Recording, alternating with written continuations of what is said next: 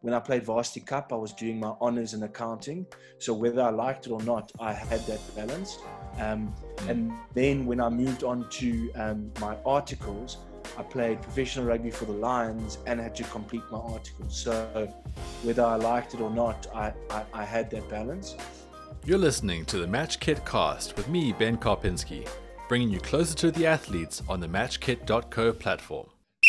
Now, as rugby fans, we've been quite frustrated during this COVID lockdown period. We haven't been able to watch our boys play rugby. We've just won the World Cup in 2019. It was going to be a massive year in 2020. So I feel for myself in this regard as a fan, and I feel for fellow fans. But I tell you what, I feel a lot more for the actual players out there who have been setting their sights on another big season, but they've been very much sidelined. I'm chatting to Chris Van Zyl today, a Western Province and Stormers stalwart with over 100 caps for both teams, and very much someone who is doing so much more than just playing the game as a rugby professional. Chris, thanks so much for joining us today. Ben, thanks very much for having me. It's great to chat. Chris, you seem to live the life. I mean, you're in Cape Town. It's a great place to be. Obviously, playing for Western Province, playing for the Stormers. You've had a great career to this point. Where did it all really kind of begin for you? Like were you just your average sort of talented kid who was much bigger than the rest, and you decided this was a game you wanted to pursue? So Ben, I was basically the opposite of that.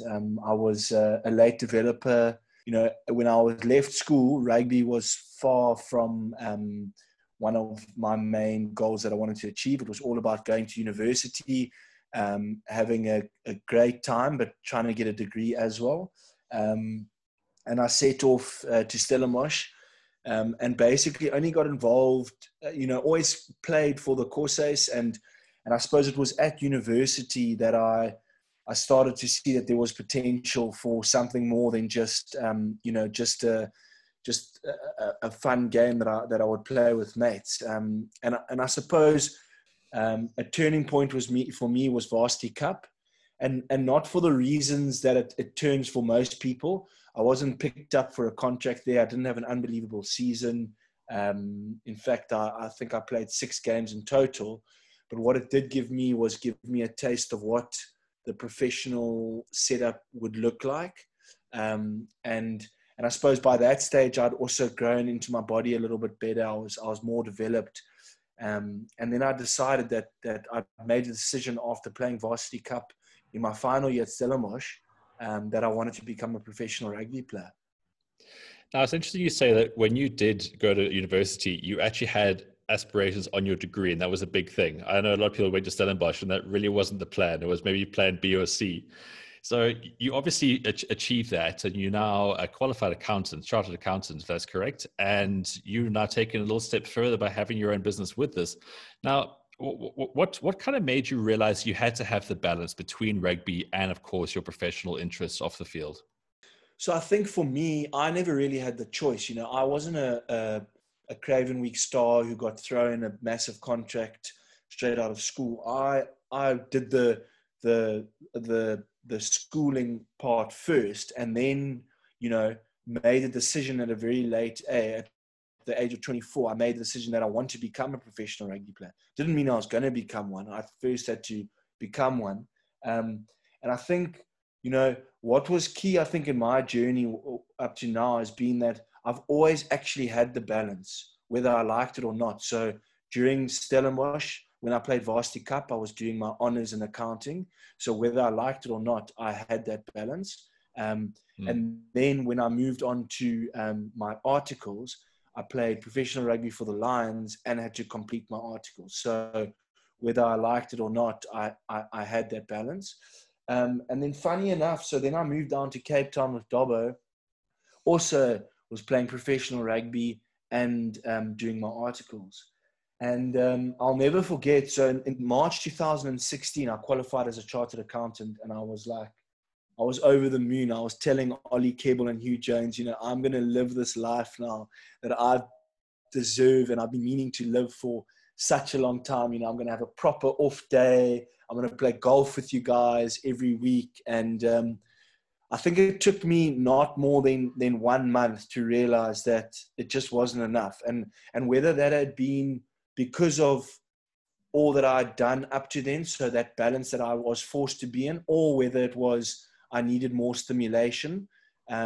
It's one of the two, but within that time, I decided, okay, well, this is not going to work for me. I'm going to register this company. I'd had the idea for a while, and I was going to go and pursue and build a business on the side as well. And, the funny thing is now I've been doing the business now for 2.5 years, and I'm convinced that to have stimulation outside of our rugby game, and I define it as stimulation and not a distraction, because I think there's a fine line. Sure. If you can have that stimulation outside of the game, I genuinely believe for your mental wellness and for your well-being, it's the best thing that you can have. So, and I'm not saying it is to study. I'm not saying it is to be to own a business. I'm saying there needs to be something else.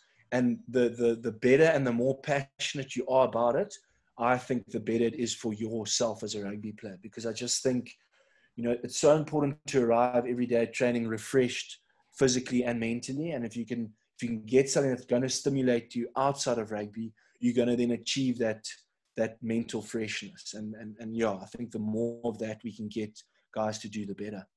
It's a very good point, because I think it also gives you a greater perspective of where your career is and what your role is as a player. Like, obviously crushing losses are very hard to endure. And obviously, very big wins are things that can also derail you mentally from time to time. So I guess you do see a greater perspective with your balance. What are the toughest sort of things schedule wise that you encounter with this sort of double life that you do live? So there's a strict rule in my office is that, when I'm not available, I tell the team that when I'm not available due to rugby commitments, I tell the team that I'm at a client, because the client that I'm supposed to be seeing doesn't have to know that my client that I'm currently servicing is a rugby career. Sure. And I suppose the biggest challenge from that I have is that rugby is very fluid, and week on week, the schedule changes often. So I suppose the biggest challenge is to try and get my schedule from a business point of view to tie in with the ever-changing rugby schedule. But I suppose, Ben, the big thing and why this business can work and operate, and why I suppose I was so keen on this idea, is because of technology and the fact that, I can come off a rugby session and, there might be some downtime, and I can pick up my cell phone and I'm then in touch with basically everything that my one of my employees is got in touch with in front of him on his laptop. So technology has made it very easy to be in two places at once, basically. Sure. Now, you've also recently been appointed the president of the SA Rugby Players Association. It's clear that you have more than 24 hours in a day with all these things. Now, in this, obviously you've got some very clear and obvious leadership qualities. Just tell us a bit about what you're looking to achieve from this role and what sort of impact you are looking to make to have in rugby off the field too. Yeah, Ben. So it's obviously a big privilege that I got voted in there, and I obviously accepted the nomination, but I knew that with what's going on, especially within the next 12 months, I think it's going to be a very big year for all rugby players within South Africa due to the changes that are going to come. We've already seen them, and just for an example, the whole rugby calendar this year has changed, and I'm sure next year will also be changing. I suppose what I've said is from the outset, I've just got one goal, and that is, where possible, just to represent the players' well-being at best at all times. So especially with the next 12 months in mind and the amount of changes that are going to come, just really try and think, and try and look after the players, most importantly, their welfare, first and foremost. Now, I think it's best that I ask you this question rather than ask a backline player. What's the process going to be? Say you get a green light tomorrow and you can say, well, we can play a tournament or whatever it may be, Currie Cup, or there's going to be something amended. You can play in 6 weeks' time. How possible is it for you to get back into sort of battle-ready shape as far as a rugby player? From the non-contact point of view, I think we will all be good to go. We haven't stopped training as Stormers. We've been kept busy. Lockdown has not meant that we've stood still. We've been, we've had to supply our metrics to the S&C guys. So, that's the one side. And now we've started in these smaller groups. So now we'll start getting that, that more game related stuff. So the change in direction, potentially the accelerations. But I think, as you mentioned, the big one is the contact stuff. But I'm pretty convinced because, when I've come back from injuries and I've watched how quickly your body can actually get used to it, that I think if they give us 4 weeks of contact, gradual training, we'll be good to go. It's like you said, it is a bit different for a forward and a back. For a forward, you've got the scrum element as well as the line-out element, as well as you obviously, you're taking on more physical, bashing.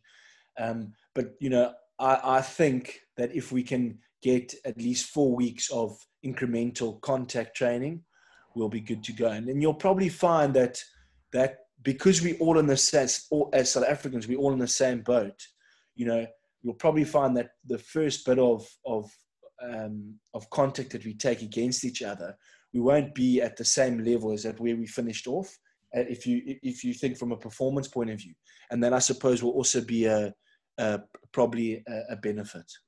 Yeah, it's a very interesting time to be in, but it's just great to know that, obviously chatting to you, chatting to other players, the guys still are in relatively high spirits. And unfortunately, it's just not going to be one of those ideal years, but you've still got so much ahead of you in your career. And we wish you the absolute best in that.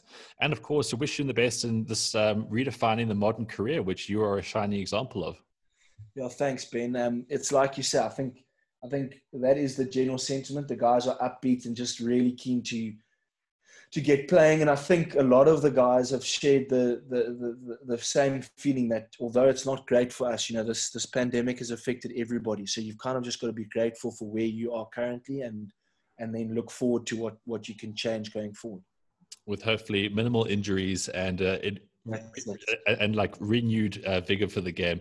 Chris, thanks so much for your time today. If you want to find out more about Chris, obviously go onto his MatchKit profile. It's matchkit.co/Chris_fan_sale. So Chris Van Sale, that is him. He's on the MatchKit platform. And of course, he is a very dynamic individual who's making the most of this. And we encourage all of the sporting professionals to have an outlook like Chris. I mean, these days that we are players are obviously of a certain time period. And it's great to see someone who's progressive as this and looking forward. Thanks, Chris. Great chatting to you. Cheers, Ben. Thanks. Are you an athlete looking to better commercialize your career? Visit matchkit.co/register and see what this unique web builder can do for your sporting profile.